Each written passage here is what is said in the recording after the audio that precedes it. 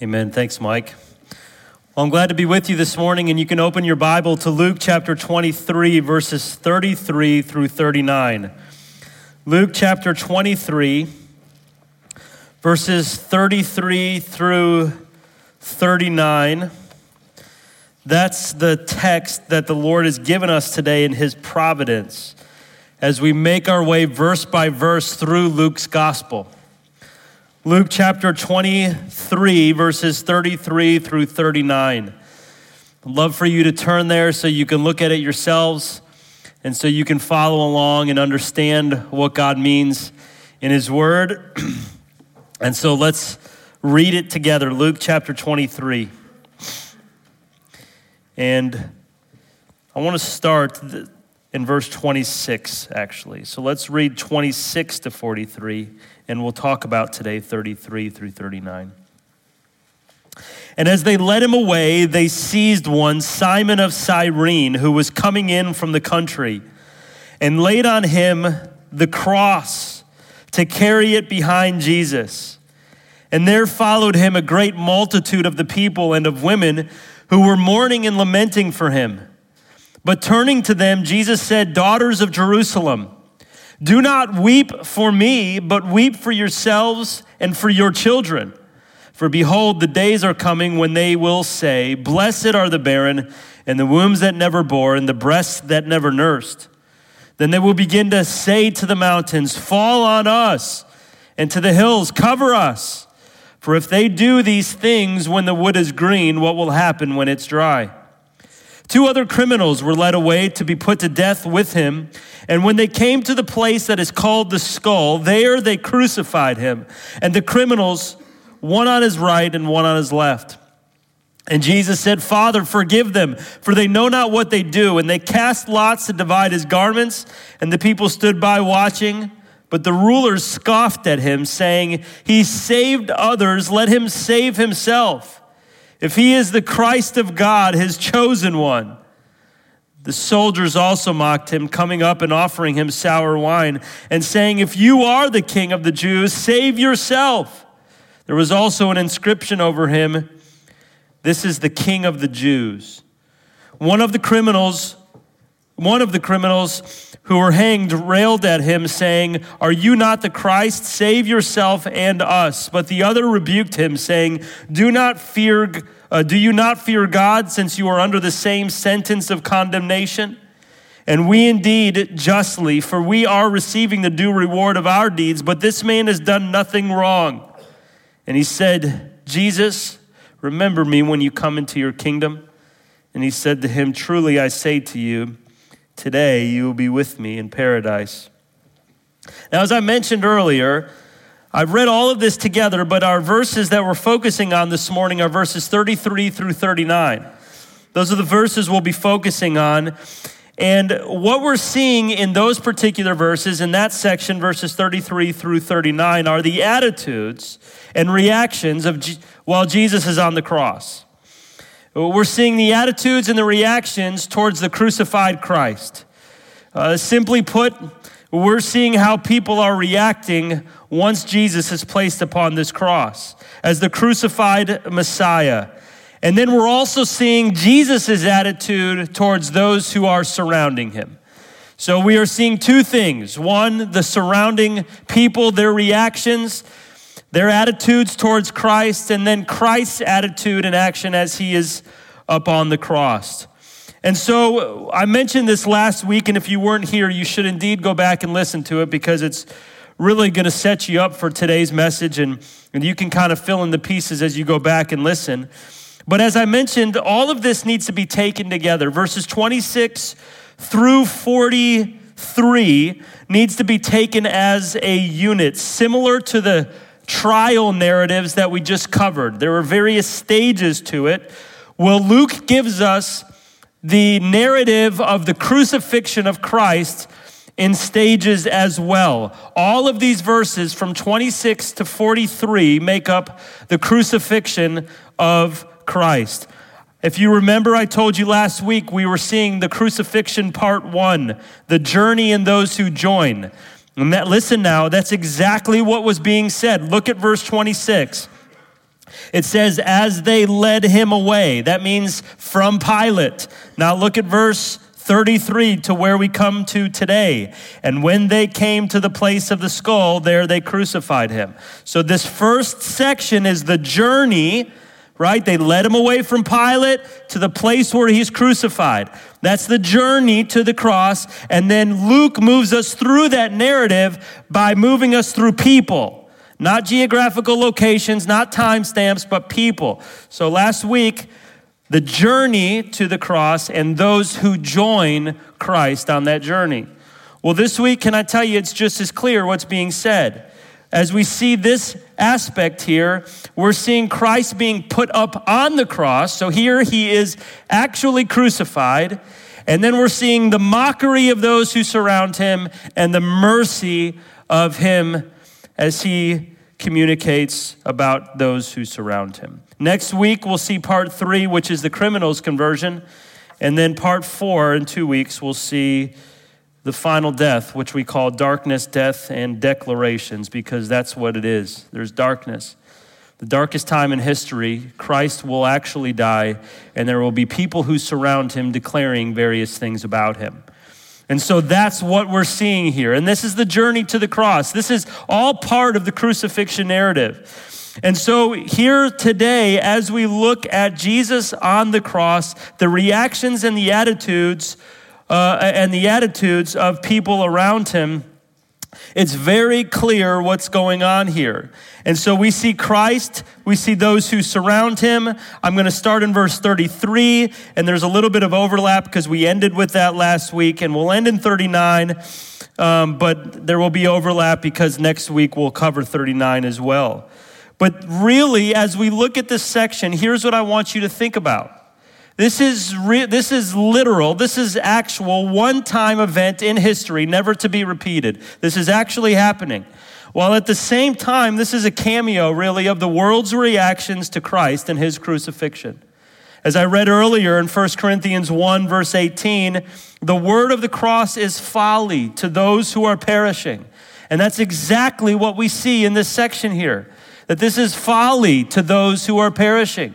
It's folly. The word of the cross, the crucified Messiah who dies for sins, is folly to those who do not believe. It was a stumbling block to the Jews. They couldn't fathom a crucified Messiah, and it's folly to Gentiles who have no need to be saved in their own mind.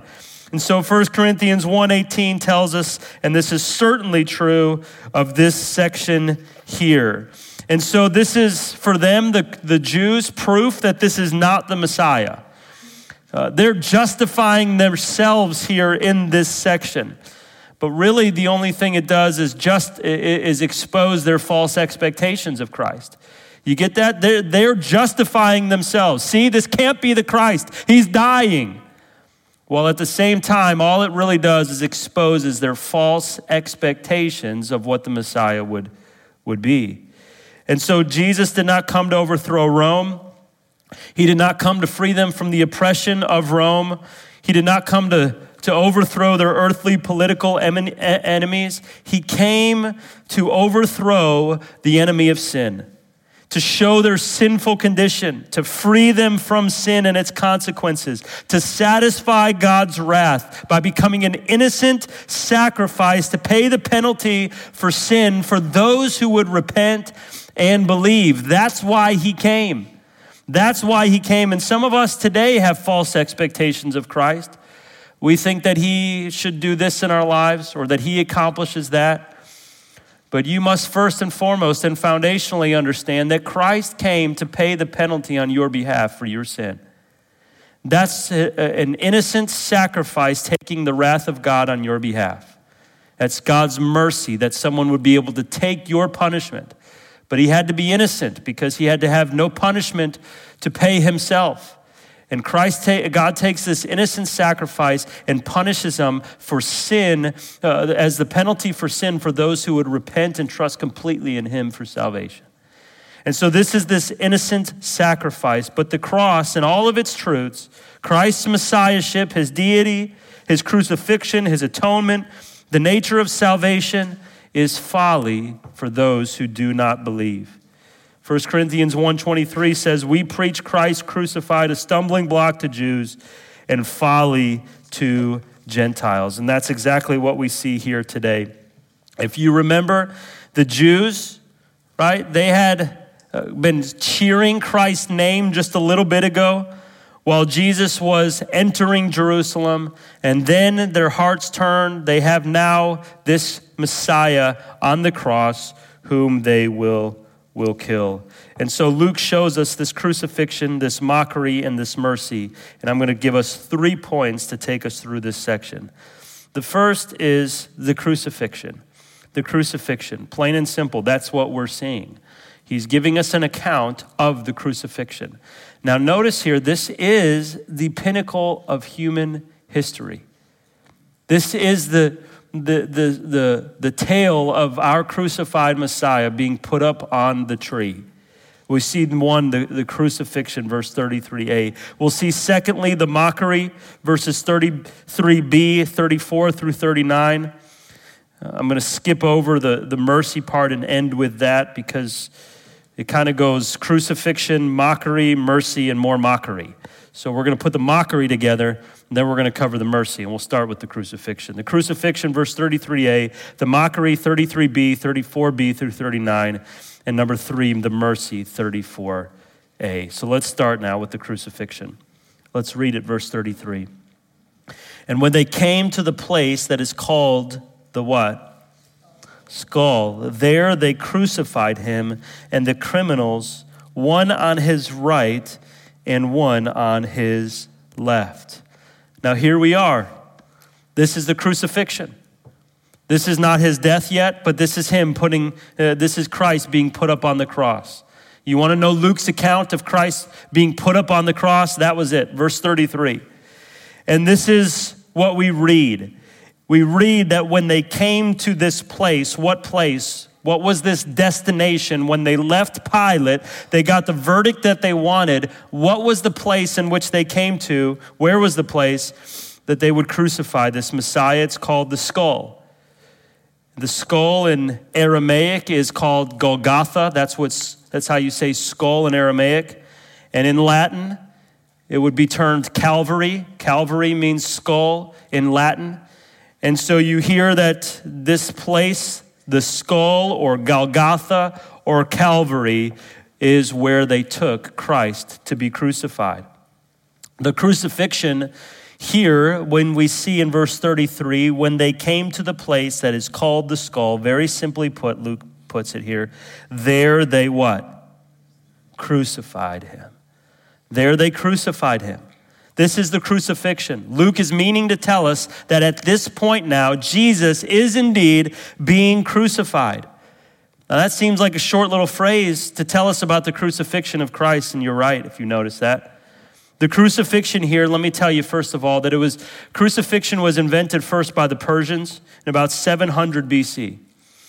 And the Romans used this form of torture and death to bring about as much agony as possible along with killing a criminal. They wanted to provide as much torture as they could along with killing someone. And so the Jews knew that this is the way that the Romans would execute their prisoners, and that's why they cried out, "Crucify him, crucify him, crucify him." And this makes clear the absolute hatred that the Jews had for Jesus. They didn't want Jesus just to die. They wanted him to be what? Crucified. They wanted as much torture and as much agony as possible to go along with his death. They wanted him to suffer the worst possible torture in the process. Now, details in all of the gospel accounts are remarkably short about this very aspect. You would think that they would be longer. And here we read again in verse 33, when they came to the place that is called the skull, there they crucified him. Think about this for just a minute. No details on the nails being driven in. No details about Jesus being fixated to the crossbar. No details of flipping him over in the dirt. And why is this so short? Well, number one, There's two reasons. Number one, the readers would already know about crucifixion. Not much would have to be said. Many people who would read this would already know what crucifixion would entail. But plus, now this is the main point. Listen now. Why so short? Well, because the physical suffering wasn't what was unique about Christ's death. And you have to understand that. Many other people have been crucified in history. What was unique about Christ's death wasn't his physical suffering, but it was what he accomplished. It was who he was. He was an innocent sacrifice who was led to death by God himself and would be the object of God's wrath and be killed on behalf of sinners to take God's wrath for mankind. There had never, ever been, and there will never be another innocent person who ever lives. And so what the gospel writers are focusing us on is not the death itself. That's not the unique aspect of Christ's death, but they're focusing us on who Christ is as the innocent substitute, the Son of God, and what he accomplishes through his death. That's the focus. That's the focus. That's what the writers are making a point to teach. So the emphasis, remember this, think about this. As we've been going through Luke's gospel, what has the emphasis been on? What has the emphasis been on? It's been on God's sovereign control through this whole thing. Haven't you noticed that? Haven't you noticed? It's been on his plan to save sinners. That's the focus. The focus has been on Christ's innocence. Listen now, listen. What's the focus been on? His innocence. The focus has been on man's depravity.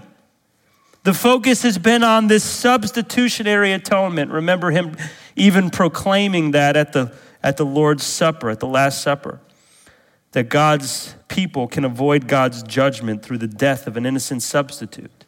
And Christ would be this final substitute, this lamb.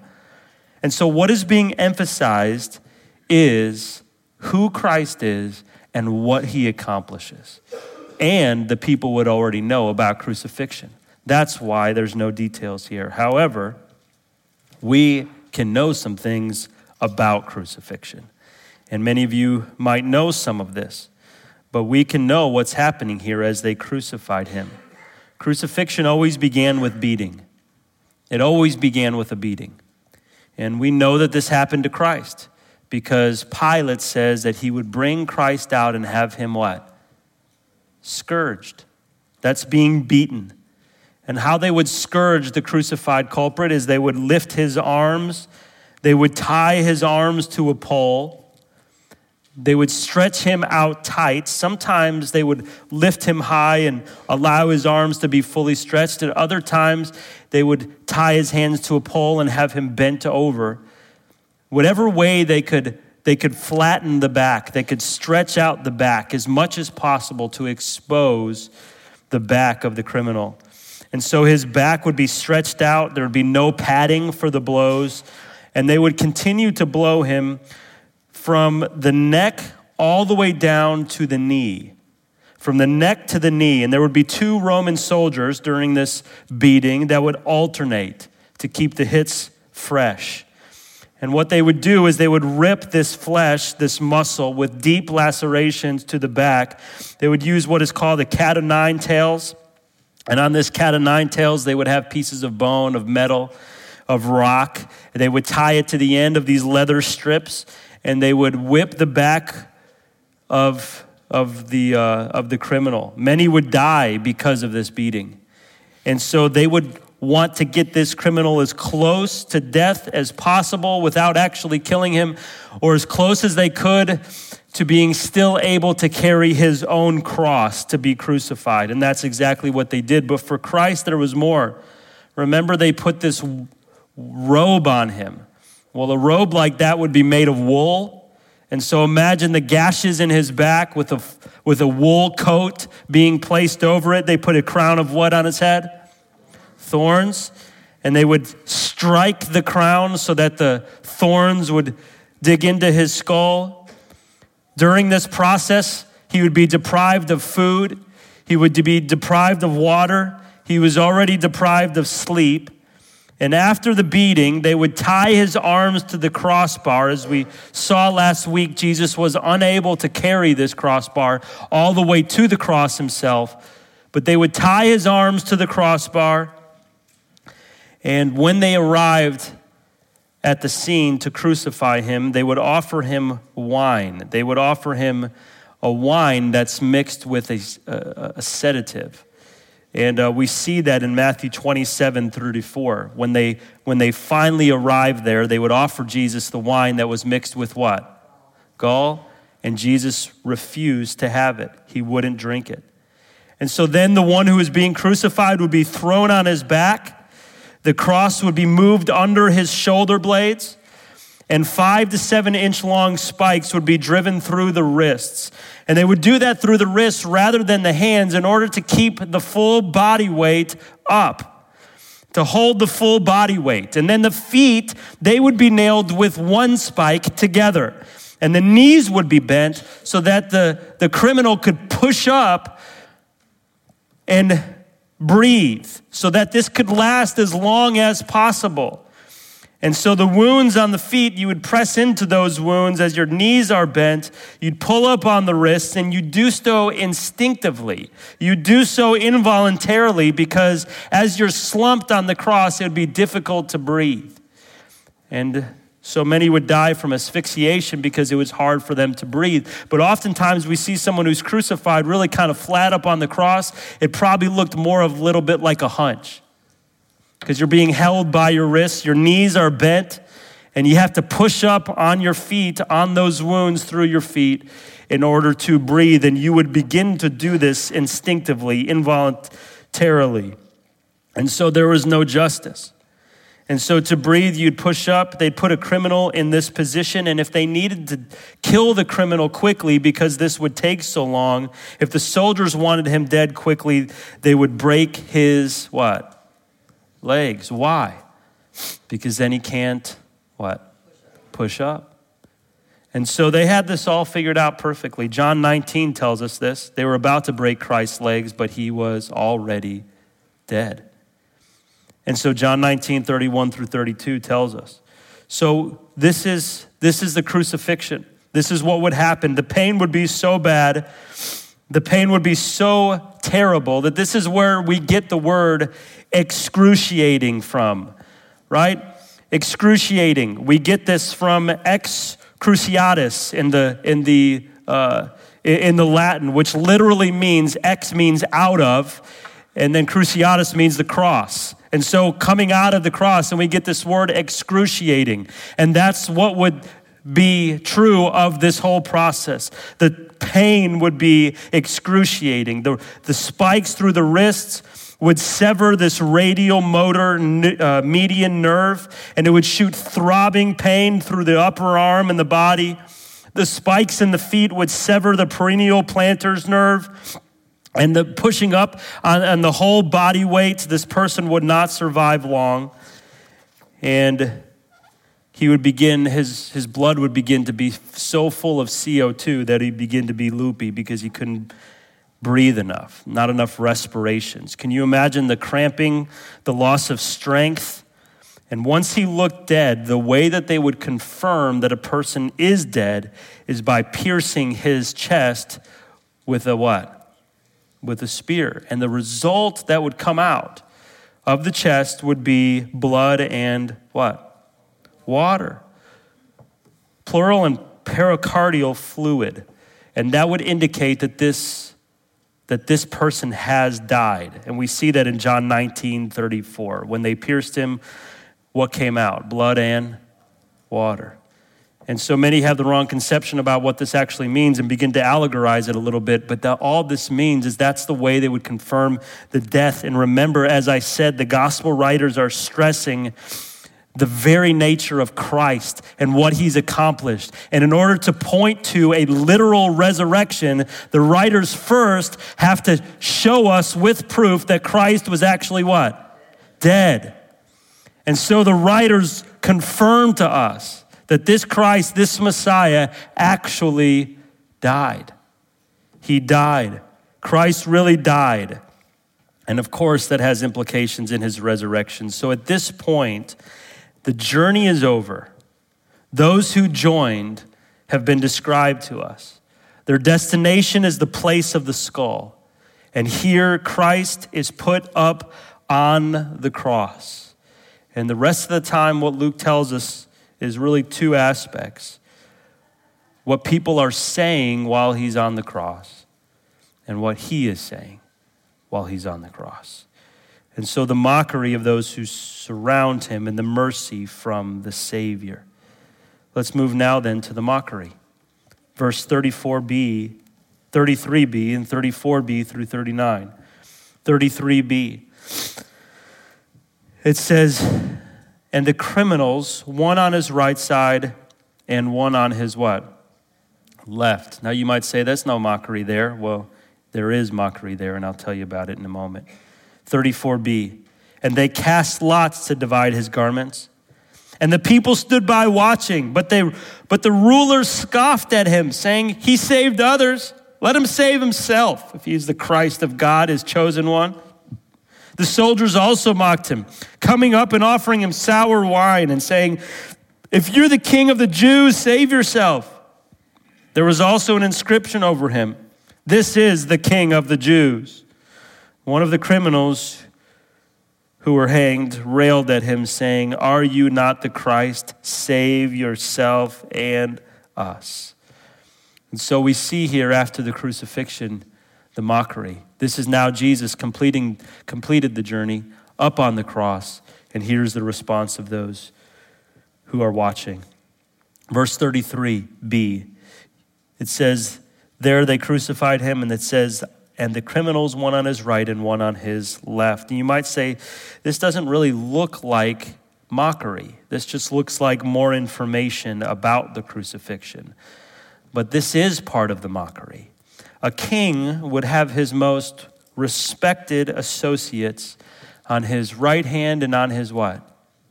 Left.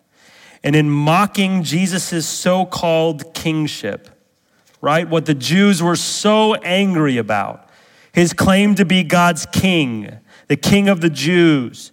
Jesus said his kingdom is not of this what? World. And he would be mocked by the Romans by putting criminals on his right and on his left, as if this is the class he belongs to. These are his most trusted advisors. These are his people. Here's the great king. Who's on his right and who's on his left? Criminals. That's his value. That's his kingship. As if this so-called king belongs to a class of criminals. Like when they offer the wine, which we're going to see in a moment, it's another mockery to his claim to kingship. It's as if a cupbearer to the what? To the king is coming to provide the wine for the king. And so this is all mockery. This is all mockery. They've already begun this mockery. Remember this when they divided up his garments, and we've seen it here, and they put a crown on his head, and they hail him as king, and they put up an inscription that we see here that we'll see in just a moment. And we read all of really what takes place in John 19. And this mockery is what was said would happen in Psalm 22. We read that earlier. In Isaiah 53, in Zechariah 12, this is all a fulfillment of what would happen to God's Christ when he came to earth and was rejected. And so in this section, listen, we're seeing the sin of blasphemy. They're satisfied. Listen now, the Jews are so satisfied. They're justifying themselves. This can't be the Christ. Of course, look at this. We got it right. They're justifying themselves. They're satisfied. There's sarcasm here. And all of this as they put the Son of God on the cross. And so we read what they say. So they have one criminal on his right, one on his left. That's part of the mockery. Jump down to 34b. And they cast lots to divide his garments. If you turn to John, and really I already, like I said, mentioned this earlier in Psalm 22 when I read our opening call to worship, but talks about his garments being divided. But if you turn to John 19:33, you can see really how they divided his garments. John gives us some details there. John 19, verse 23, John 19:23. And he says here,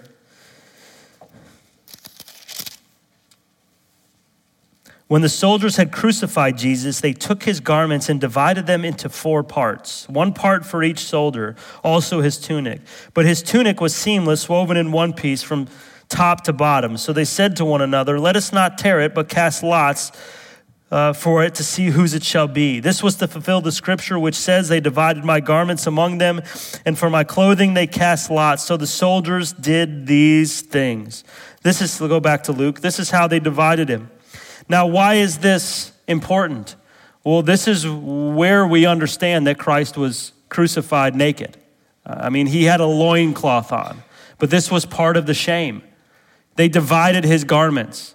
They didn't give him his clothes. They took his clothes away from him. And so we understand this aspect. And this is significant for us. It wasn't significant for them. It was just part of the shame, part of the mockery. Can you imagine the crucified Messiah who's bleeding, who's got lacerations all over his body, who can't make it up to Golgotha, who's now on a cross and he's naked? And this points us back to Adam and Eve. Remember this. Once sin came into the world, nakedness was a source of what? Shame. And this represents Jesus taking upon himself the moral guilt and the moral shame before God. God in Genesis 3:21 covered his people with animal skin. And that was a foreshadow to when he would cover his people's sin through his lamb that would be slain. He would point to that even in the garden. He would point to Christ's, his lamb, covering his people and their guilt and their sin and their shame in the gospel. But here, Christ becomes sin. He becomes shame on our behalf. He is like a man. He has become a man so he can die as a man for men to save men. Christ wouldn't be covered here. He would be punished. He would be judged by God. He would be guilty of shame and sin, though he committed no sin. And God would pour out his wrath on this innocent substitute. And ironically, as God pours out his wrath on Christ, the death of Christ on our behalf would actually cover us with righteousness. He would kill this innocent son of his, and through it cover his people with righteousness. He would give righteousness to people who trust in this Christ. And so this is part of the mockery. The criminal on his right, the criminal on his left, the naked Christ who doesn't have his garments. He's a picture of sin and shame. And verse 35, and the people stood by watching, but the rulers scoffed at him, saying, he saved others, let him save himself if he is the Christ of God, his chosen one. And so the NASB tells us here that the people were standing looking upon him. They were just looking on him as this all played out. Flip to Matthew chapter 27. Flip to Matthew chapter 27. I want to show you the attitude of the people here. Matthew 27, verses 20 through 23.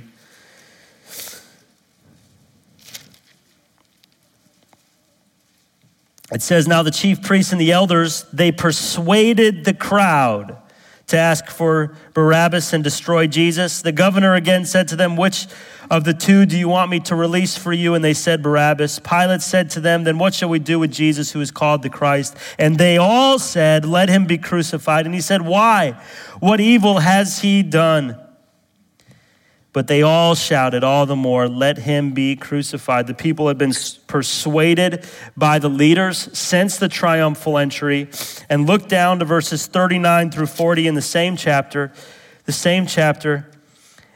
And those who passed by derided him, wagging their heads and saying, you who would destroy the temple and rebuild it in 3 days, save yourself. If you are the Son of God, come down from the cross.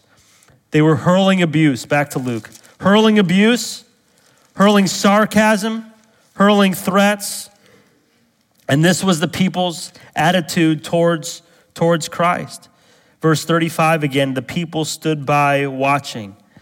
They were looking upon him, wagging their heads. And what about the rulers? Well, you see it, and you can already assume what's being done here. The rulers stood by, verse 35b, and scoffed at him, saying, he saved others, let him save himself if he is the Christ of God, his chosen one. They stand by scoffing and sneering. They're literally turning their nose up at Christ. They're claiming if he was truly the Messiah, if he was God's Christ, the coming one, the anointed one, God's Son, the fulfillment of all the Old Testament prophecies to save his people, let him come down from here. And this was to justify themselves. See, he can't be the Christ. And still today, unbelievers justify themselves because they have the false expectations of Christ. And God shows patience and mercy. But here's what's happening at this point. Deuteronomy 21 tells us that cursed is everyone who hangs on a what? Tree. And that was surely true of Christ here. Christ took the curse of sin. He was guilty before God, though he committed no sin. He would be condemned in our place. And so here we see that this people, the crowd is surrounding him. The rulers, look at the rulers, 35b. They're scoffing at him, saying he saved others, let him save himself. The source of their mockery is that he's not the Christ. He's not God's Christ. And they fail to see their misunderstanding and their misexpectations of the Christ. Look at verse 36. Let's look at the soldiers, what they do. The soldiers also mocked him, coming up and offering him sour wine. This is part of the mockery. Listen, this is part of the mockery. They would come here, and we know from the other gospel accounts, listen now, that there was 3 times that Jesus was offered wine. Matthew 27:34, it was mixed with a sedative to make him loopy and mock him even further. Matthew 27, a sponge in order to do the same thing. But this time here, this mockery this offer of wine is mockery. This is a mockery. This is an act of mocking Christ as if he was a royal king who the cupbearers would bring the wine to him and mock him as if he is a king as he claimed to be. And the Jews were so upset that he would claim this. Verse 36, so the soldiers, look at this, also mocked him. How did they mock him? Verse 36, coming up and offering him sour what? Wine. This is how they mocked him. O king, here's your cup, here's your wine. And so they are also hurling insults. Now you have to understand, listen here, we're almost done. The soldiers, they were not religious at all. They had no understanding of the Jewish claim to blasphemy for Christ, claiming to be the king of the Jews. They didn't care. This was just an opportunity for them to yield their power and authority and point to the foolishness of this man. And so verse 38 then, we see more mockery. There was also an inscription over him. This is the king of the what? It was customary for them to put an inscription over a criminal. And so that the people who would look upon this person being crucified would look at the inscription, the claim, or what they were guilty of, and they would do everything they could to avoid what this person did so that they would avoid the judgment that this person is getting, namely crucifixion. And so instead of the crime here, they meant to mock Christ, and they put over Christ the King of the Jews. And what we know here is that's what the Jews wanted it to say, that that's what he claimed to be, the King of the Jews. But Pilate here is the culprit for putting this. John 19:17 tells us that he puts this above his head. And all the gospel accounts put together, they tell us what was really written over Christ. It was, this is Jesus of Nazareth, the King of the Jews. And he did this in order to have revenge upon the Jews and to say, this is your king. instead of this is who claims to be your king, or this is the reason for his death, that he claimed to be the king of the Jews. So the Jews got upset and they asked to have it changed, but Pilate says what? No. He says, I've written what I've written. And he leaves this above Jesus' head in order to mock the Jews. And ironically, this is exactly true of Jesus, that he truly is the king of the what? Jews. He's the king of the universe.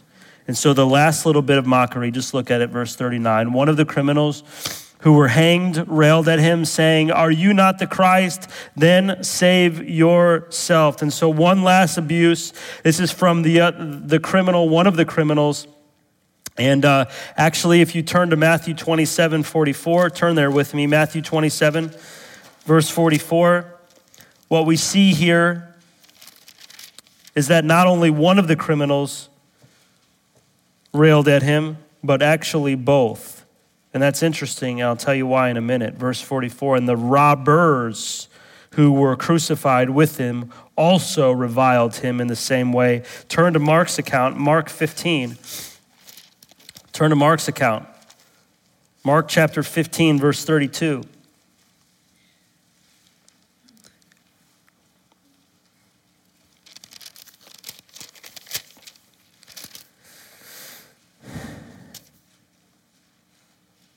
It says, let the Christ, the King of Israel, come down now from the cross, that we may see and believe. And those who were crucified with him also what? Reviled him.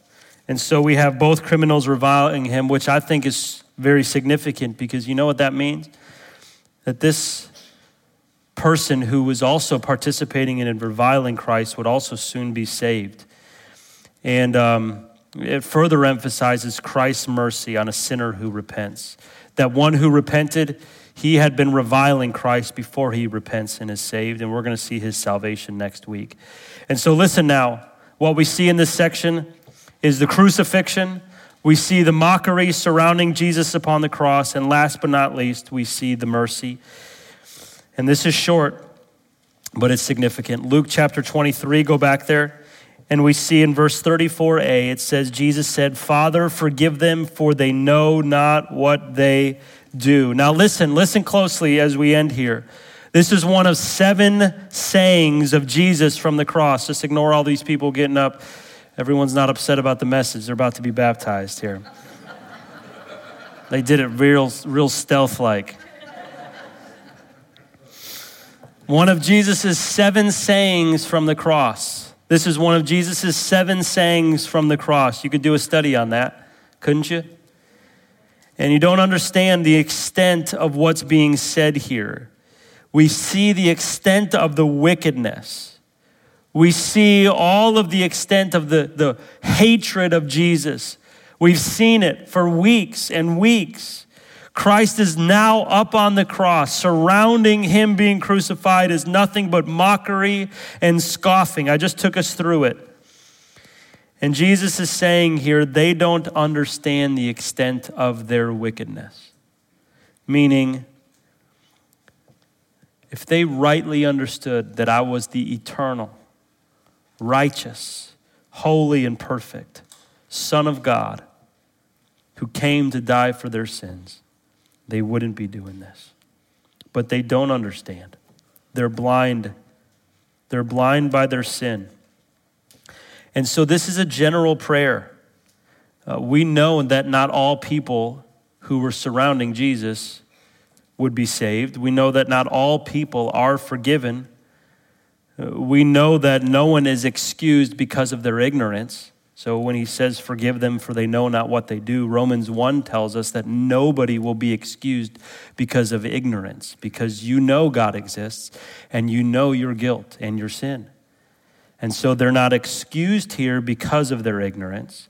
Christ is not forgiving all of these unrepentant people here. So what's taking place here? Well, Jesus is expressing a prayer that they would repent, that they would be forgiven. He's praying for their salvation as they're hanging him on the cross. He's praying for their salvation. We know that Jesus will save some who are here because we see in Acts 6 that many even priests in Jerusalem became obedient to the faith, right? We know that here in just a minute he'll save a criminal and he'll save the centurion, right? 2 of the 3 people who are saved at the cross. Ephesians 1 tells us that his elect will indeed be saved. And so he will secure the salvation of his elect. And that's who he's praying for here. He's praying with all of his heart as they're killing him and as they're mocking him, that people would repent of their sin, trust in who he really is, and be saved. And so this is the crucified Christ. This is the Messiah. We see him being put up on the cross. We see the mockery of those who surround him, and we see the mercy of him praying that they would repent and be saved. Let's pray. Father, we come this morning. Your word is clear to us. Your word is clear, and we desire to come under its authority. We see here the pinnacle of history, the Savior being killed at the hands of evil men, the mockery that surrounds, and yet the real heart and the mercy of the Savior. Lord, we pray that we would not fall into line with the world and their reaction to Christ. As I mentioned earlier, I know that this is a bit of a cameo of the world's reaction to Christ. It's folly. It's mockery. Who would believe in a crucified Messiah who dies for sin, of God coming to earth, of a true king and whose kingdom is not of this world? That's folly to those who don't believe. Help us to not be part of that group. Help us to not be part of the group that looks at Christ and says that's foolishness and mocks him because it seems like foolishness. And even we, like the Jews, can view Christ as a stumbling block. We can't fathom God coming to earth and dying for sin on our behalf. And yet this is exactly what we're seeing. Help us, Lord. Help us to be the very few, the foolish ones of this world who trust in this message, who trust in the Savior to be saved. We love you, Lord. We want to be the few who would be saved at Calvary, not the many who would reject you at Calvary. Thank you for this testimony to your death, that we would understand it, that we would glory in it. In Jesus' name, amen.